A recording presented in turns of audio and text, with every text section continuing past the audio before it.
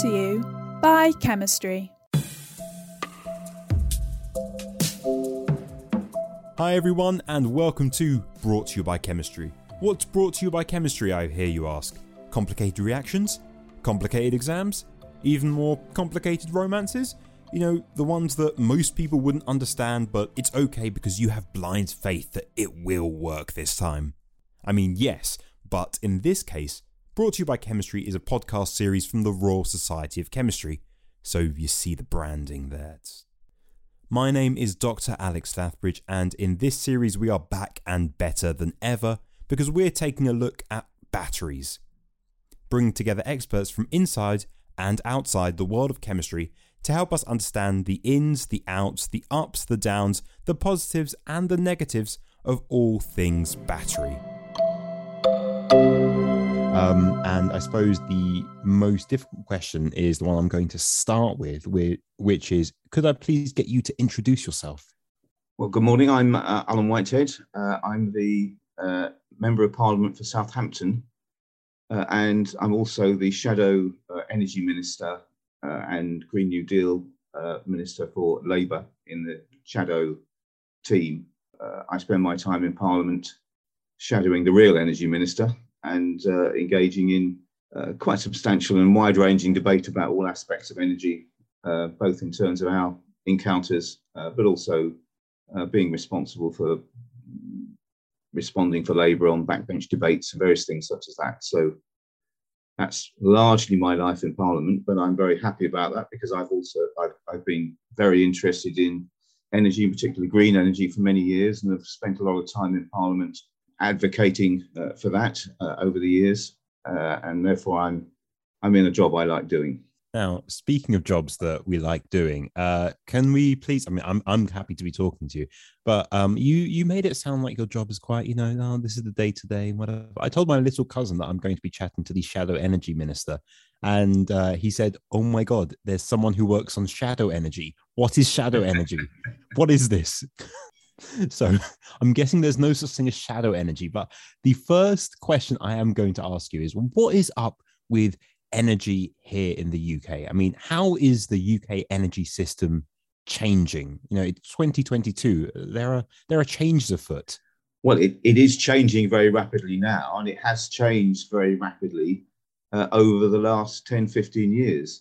So, I mean, if we look back, say, 20 years, the UK energy system was largely centralised. The vast majority of UK energy came from a relatively small number of sources, mainly gas-fired power stations, some nuclear power stations, some coal. And you could run the whole system on the basis of inputs from those 80 or so power stations and associated facilities. Wind was in its infancy, and other forms of renewables were also very undeveloped. So you had a system whereby all power was produced in the centre, went down the grid, and eventually ended up in our homes and our offices and our factories. Now, all that has changed around completely now. So with the emergence of renewables, not just big renewables like offshore wind, but smaller household renewables, such as solar, and you could say between those stands onshore wind. Then we've got probably 1 million plus inputs to the energy system. And the system is no longer centralized, is no longer entirely dependent on those big power stations for its supply. And indeed, those big power stations are increasingly closing down because of the need to reduce the carbon content of our energy systems by very radical amounts. So coal-fired power stations are going offline by 2025. Gas-fired power stations are increasingly beginning to close down or producing much lower levels of output. And the system is effectively becoming almost completely renewable. And indeed, that's a target that is in everyone's minds now, because probably by 2035, we're going to have pretty much the complete energy system run by renewable inputs. Okay, so it's becoming cleaner and more decentralized. Now, with all of that, you were talking about things like solar panels on people's roofs and stuff. Where do batteries fit into this? Because, this is a podcast series about batteries. People want what they're here for. They know what they're here for. It's battery chat. Where do batteries come into this? Well, batteries are one of the big solutions to the increasingly complex system that we're faced with all these different inputs to the system, and all the different ways now that energy is coming into the system, because most but not all renewables are essentially variable, so that which is not exactly a great insight to say that offshore wind, for example, will blow really strongly on some days and you won't get very much offshore wind on some other days. Same goes for solar energy. What we get from wind and what we get from solar sometimes balance each other out, because sometimes it's sunny and not windy, and other days it's not sunny and is windy. So we think of the system as a whole. You've got a whole lot of variable inputs going into the system, both at local level and at national level. Those will produce quite a headache for those people who are balancing the system, because, as I've said previously, you knew what you were getting into the system. You could switch a power station on and it would produce a certain amount of power, and that would be the end of it. Whereas now, you have got, in aggregate, a reasonably reliable source of power overall, but that will change substantially day to day, place to place, area to area. If you can produce a form of energy storage, which can essentially gather that energy when it is, as it were, blowing so hard, the wind is blowing so hard that you've got to switch the power off from the energy in order to balance the system because there's so much coming on, then maybe you can harvest that energy and bring it onto the system at a different time when you've got a lower input into the system from that variable power. So the holy grail of the system, as it were, is, can you gather the energy when there's a lot of it around, too much for the system, and hold it in reserve so that when there's less power that's needed for the system, you can introduce that back to the system, and that balances all the peaks and troughs out, and the system works very well and very stably. And you can see that in our own households, for example. Well, and a lot of people have got solar panels on their roofs. We know that those solar panels will produce a lot of electricity when the sun's out, probably getting on for too much for the household to use. But at other times, they will produce a tiny fraction of what we're using. So if you go and put a battery in your garage, which can actually take that solar output when it's not needed by the house, and then you can use that battery in the household when the solar energy is not providing you with power, you can produce pretty much most of your household energy needs overall by putting that battery into play alongside that solar power. So the household solution is a microcosm of what we are going to have to do for the future as far as balancing our energy systems as a whole, and batteries are at the forefront of that. So like what you're talking about, that's really interesting, using the household as a microcosm for the entire nation. But in terms of, people like myself having more power in how we get our power, God, I just can't help myself. How can a government incentivize these sorts of changes? Because I had a leaflet in my door I had a leaflet saying, if you put solar panels in, we can potentially get X, Y, and Z sort of deal. I mean, is it this sort of method? Is that how it works? Well, it works in a number of ways, which involve, among other things, looking at in some depth about how energy systems actually do work. Because as far as the renewable kitty is concerned, that is the wind farms, the solar panels, the biomass power stations, all the range of low carbon energy that we're bringing forward. Most of that has been bought on the system by underwriting by the government in terms of part of the cost of those systems in the form of contracts for difference, renewable obligation, various other things, which essentially makes that power coming forward marketable, because renewable systems have got an entirely different profile from those big old power stations that we've just been talking about, that they are capital intensive up front, and the power that you get from them subsequently is virtually free. So what has happened is that kit has come onto the system by that method, and now once they're there, the power actually is very low cost. That impacts the system in interesting ways. During periods of relatively low demand, that very cheap energy effectively pushes the remaining gas and coal inputs off the system, because they can't compete with that cheap power. Whereas in periods of very high energy demand, those systems come back into place in order to supply the peaking energy that we need, and they get quite well rewarded for that by the system. But you've fundamentally got two quite incompatible ways of producing energy running alongside each other, and then you're trying to integrate that in the system as a whole. Now, batteries, therefore, don't need a subsidy to put them into place. What they do need is a system whereby they get rewarded for putting that additional energy into the system when it is needed, and that pays for the capital cost of the battery over the period. I'm going to break it down as someone who's not, I'm not the shadow energy minister.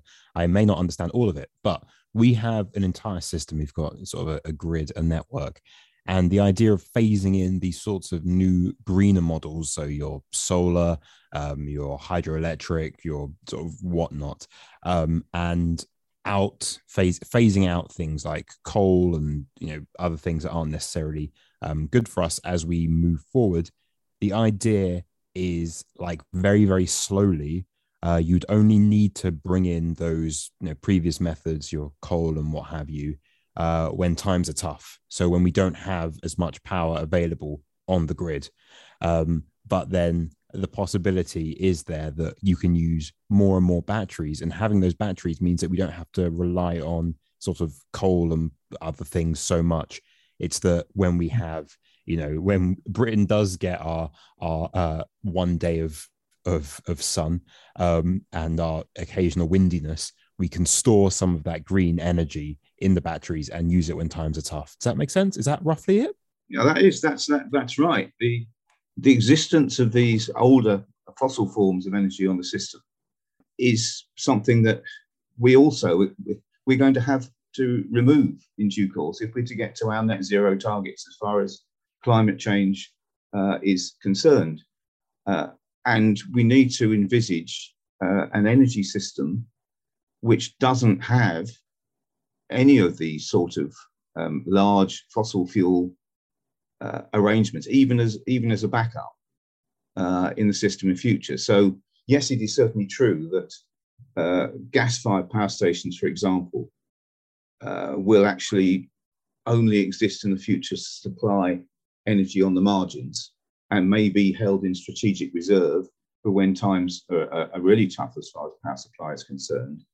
But in the end, even those won't be able to function. And by the way, of course, if they are sitting on the sidelines just producing power for a few hours a year, then they're not economically viable to run anymore. So not only will new gas-fired power stations not get built, a number will close down anyway because of that particular circumstance. So we have to envisage an energy system which is using all the technology at its disposal to give us that firm, reliable energy system for the future. I always get this way because Kieran always puts me up with really interesting guests, and I'm like, wow, this is really fascinating stuff. It's really in depth and really fascinating. So, I mean, you've talked about all these processes that we're slowly bringing in or sort of want to bring in, and are sort of thinking about and considering. I mean, what are the main challenges for sort of the UK government or really any government in bringing bringing in sort of a greener energy, bringing in, like you say, batteries to store power when times are tough and reuse it? I mean, what are the challenges that might slow down our progression to sort of net zero in 2035? Well, one of the key challenges for the power system is electrification itself. What we are looking at in terms of how our society overall runs is a very substantial change from, for example, where we get our heat for our homes from, how we power our vehicles. A substantial change from fossil fuels being the basis of those things we just take for granted on an everyday process. The idea that when we come home, our homes are going to be, temperature is going to be 18 degrees C in our central heating, and so on. If we are going to complete the decarbonisation of our system as a whole, that means that we very substantially got to electrify or at least use non-fossil fuel gases such as hydrogen and biogas for heating our homes. And of course, we will have a pretty much universal electric vehicles by next decade and a half or so.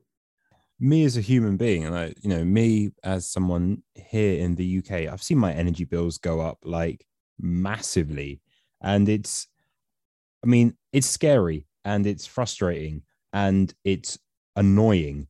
And I mean, there are so many other adjectives I'm not going to use because this is a universal podcast for lots of people who might not want to hear watershed. That's the podcast people saying, no, you aren't allowed to swear, Alex. So with this idea that we're moving towards, more greener energy and less reliance on fossil fuels and sort of a volatile external market, how can we actually do this in record time? How can we actually move forward in such a way that people like me have our, electricity prices reduced? How can this happen? How? How, Alan? How? I mean, frankly, quite a lot of the developments that are going to come forward in the next very few years will essentially have to be driven by government. We can't simply say we hope there are going to be a big array of new energy sources, and somehow the market will sort this all out, and we can wait while the market does sort itself out and these things come on stream. We've got to have a program essentially where the government is investing in these new energy sources, and that will come back on, I have to say, on general taxation. But I think that the point that we need to keep hold of is that once those new energy sources are in place, energy supply essentially will be far cheaper than is the case at the present. And so, yes, there's an investment cycle that will have to be undertaken, but energy itself will not be that expensive. And not only will it not be that expensive, it will be green. And that is a key objective that we've got to keep in mind. So getting the system as a whole balanced between getting enough new supply into the system, getting that system to use that new supply in a very mean way, and distributing across the hours of the day so that you get the maximum power at all time, which is where batteries come back in again. And then further, I'm afraid, bit of complexity, but making sure that we can price the system properly against renewables will actually give us, in the end, a pretty affordable energy system. A few bumps in the road as we go along, but hey, I mean, I've just looked at my new energy bill with the fact that gas is coming into the system at international prices and is hiking people's energy bills up. I think by £600, £700 come this April from the previous level, and probably a further £700-800 or so in the autumn. We can't say at the moment energy is remotely cheap or affordable. So getting our system into a position where energy is affordable because we've completely turned it round from its present arrangements is a pretty good goal to seek for, I think. Yeah, I mean, it is. These are good goals to sort of achieve. I feel as I'm going full Paxman right now, and I'm not trying to. Alan, you're in the hot seat now. But I think these are good goals to try and achieve. But like one thing I was thinking, even while you were speaking there, is like I want to live in a world where, you know, I want to live in a world where I can buy like an electric car, and so I don't have to continually be, you know, pumping diesel into my 2008 Nissan Micra. But because of like energy bills and how things are, I don't have enough money to buy an electric vehicle. So there are all of these, like you say, sort of these balances going forward, and it becomes really tricky and like really, really tough. And so like going forward, looking forward, like we've sort of said, this idea of a sustainable future. How do you see Britain in 2040, 2050? What are your hopes and dreams, Alan? Tell me all your hopes and dreams. Well, my hopes and dreams are that we will have most of our transport fleet either electrically run or perhaps in the case of transport logistics, that's, you know, trucks and large vehicles, hydrogen fuel cell arrangements for those trucks. So the net benefit of that is firstly going to be that the price of fuel for those vehicles is then in direct relation to the price of energy generally, and it's not subject to international energy prices such as gas and petroleum. And of course, it's not only green in terms of carbon emissions. Actually, it's pretty good for the air quality and so on we have at the moment. So a clean transport system and home energy systems, which are run on an equally clean basis, because we're smart enough to balance the whole thing properly, a reliable energy system that runs pretty much solely on renewable sources. As we know, electric vehicles are now, in terms of their life cycles, approaching the same sort of cost fossil fuel vehicles will have. Of course, as they get more and more into the system, second-hand vehicles become available, then the cost of actually owning and running an electric vehicle is not going to be very high. If we put that principle across the rest of the system, as we've seen, for example, from the extent to which the cost of offshore wind has come down very radically over the last 15, 20 years, from those what look like impossibly expensive systems that were first set up, now to systems that actually produce the cheapest electricity around, then just the fact that those are in mass production, that they are in the system, that the system is working well with them, will reduce costs as well for the future. So I see a pretty good future for low carbon energy, that it will be reliable, it will be green,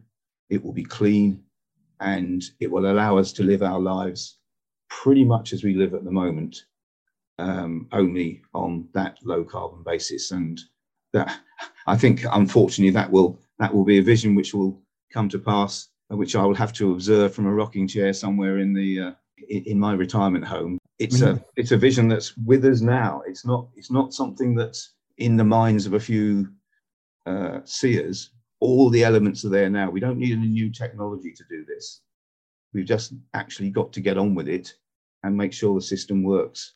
So, I mean, what you didn't mention there was that you, in your retirement home, in your rocking chair, that rocking chair will be connected up to a battery, which will be powering the grid.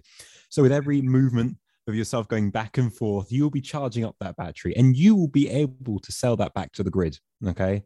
Well, that's yeah. My electric rocking chair sounds like a pretty good prospect. There you go. That's it. That is it. In the future, sort of old people's homes, they will be self-sufficient. All right. No public funding at all. That's how it's going to work. Well, they certainly should have solar panels across the whole of their roofs.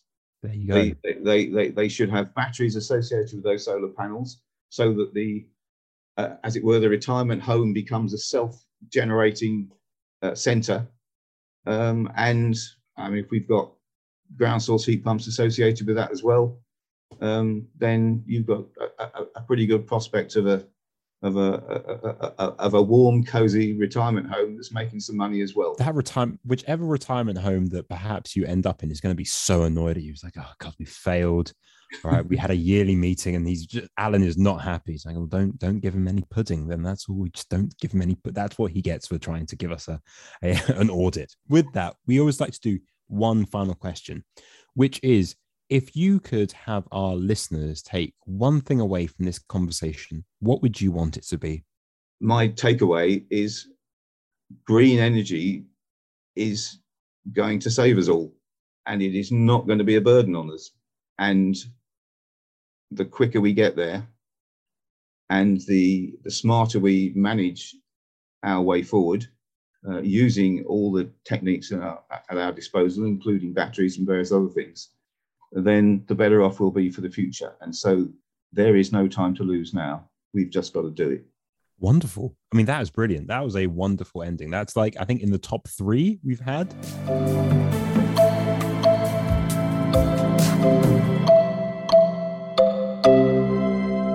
Hi, my name is Jacqueline Edge, and I work at Imperial College looking at batteries. I'm a physicist by training.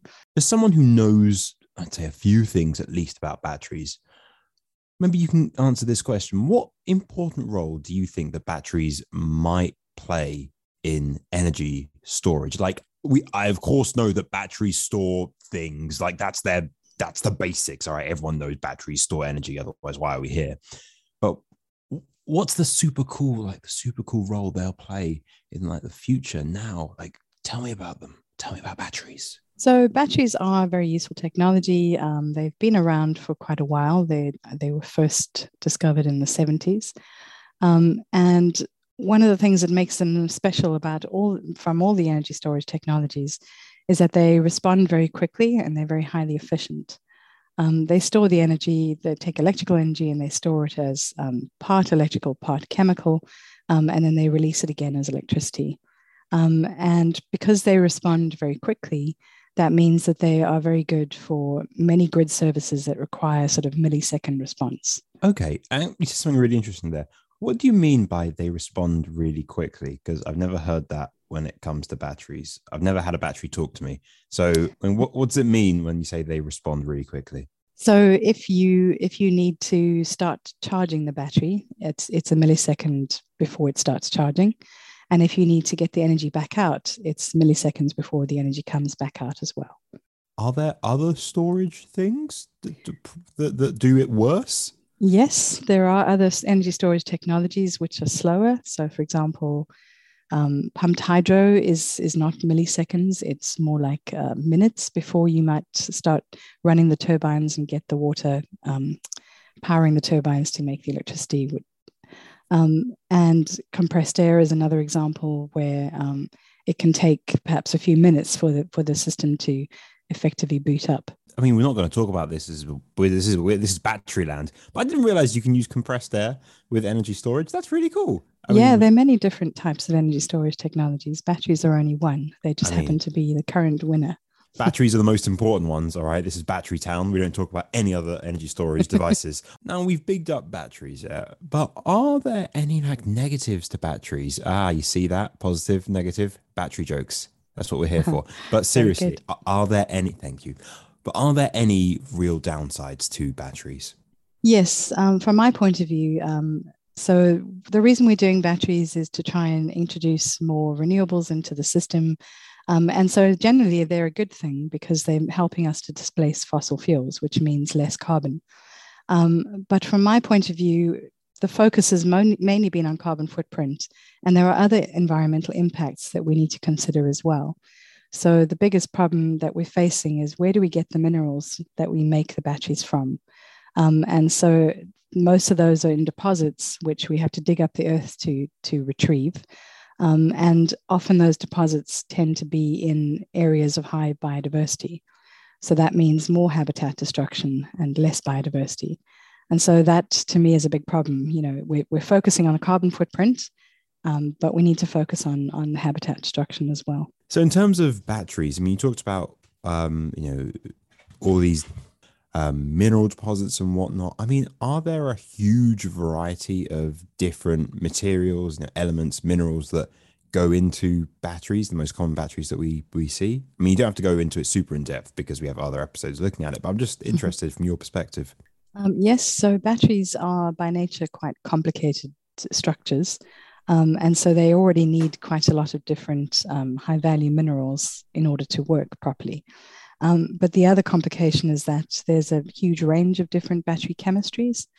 And so if we're talking about the whole portfolio of batteries that need to be constructed, that means a very big range of different types of materials. You know, we're talking about all the different requirements that batteries have in terms of like materials and whatnot. I mean, so how do you do things like life cycle assessments? I've been told life cycle assessments are a big thing when it comes to batteries. So how do you make sure that the life cycle of a battery is like good? So you have to break it down first and look across the entire battery life cycle and consider what all the different stages are.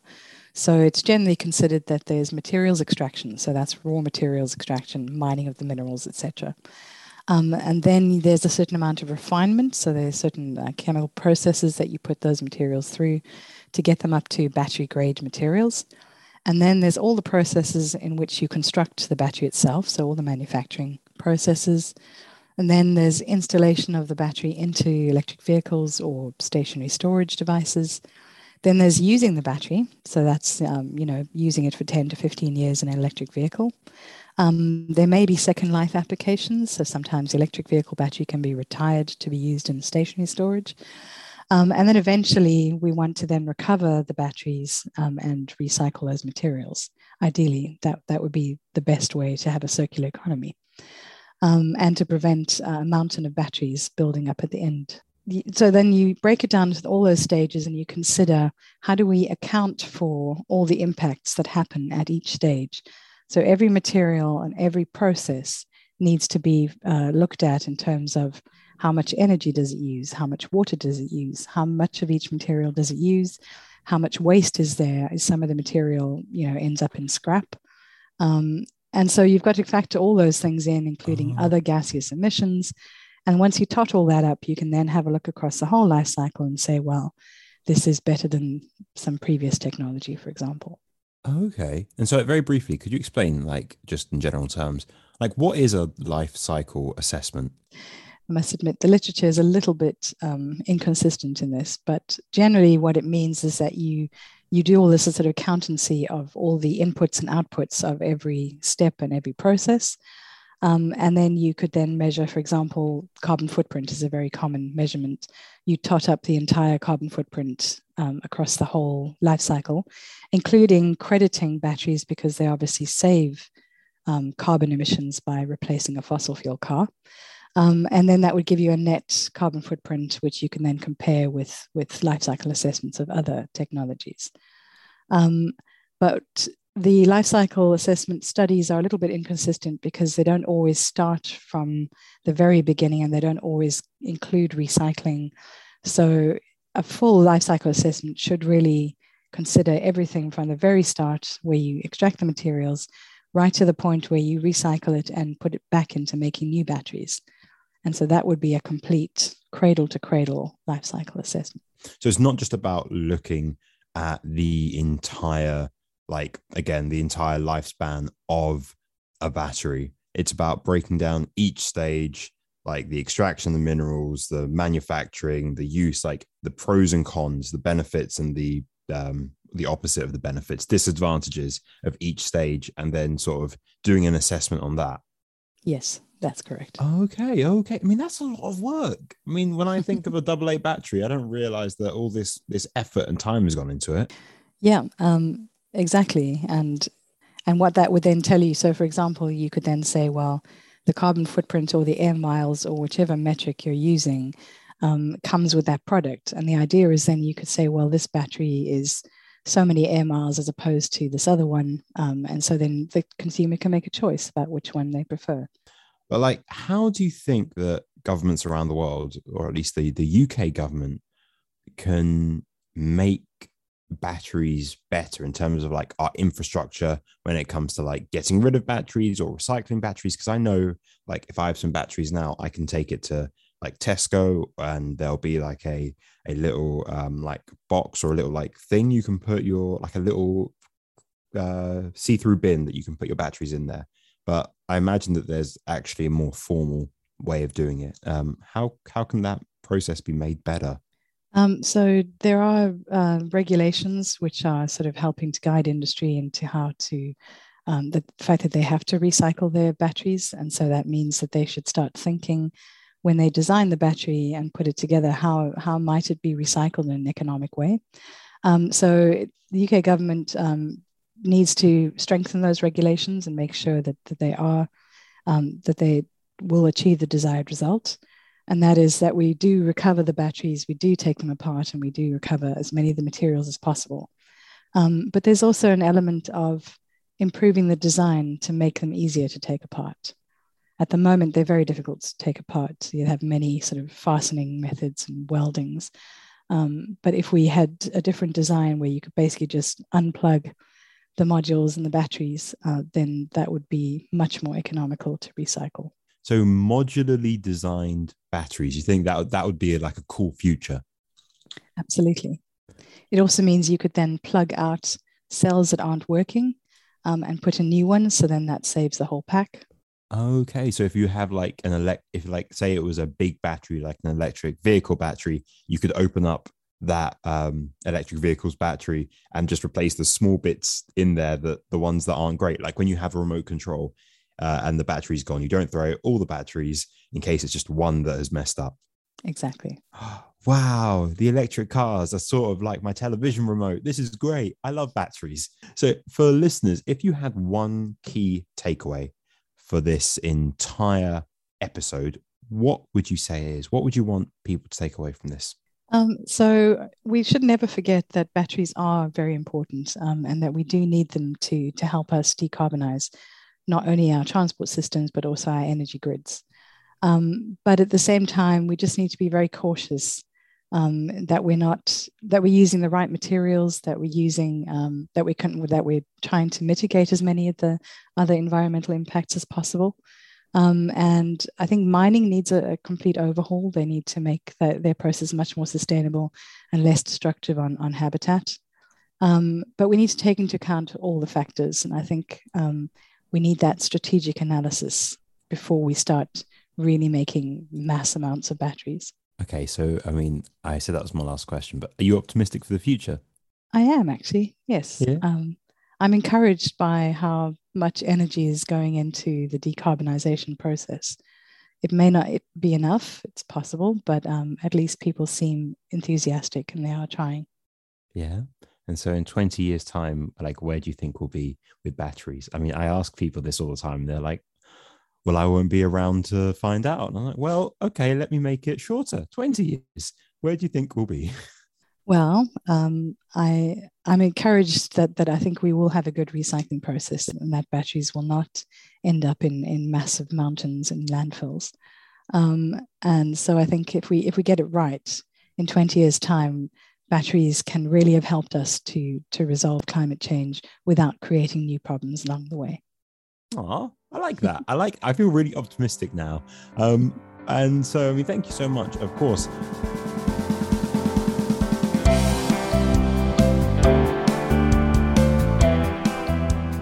That's all for this episode of Brought to You by Chemistry. Join us next time where we'll be exploring the impact of mining and whether or not ethical batteries can ever exist. It was produced by Hiran Joshi and Elizabeth Ratcliffe and presented by me, Alex Lathbridge.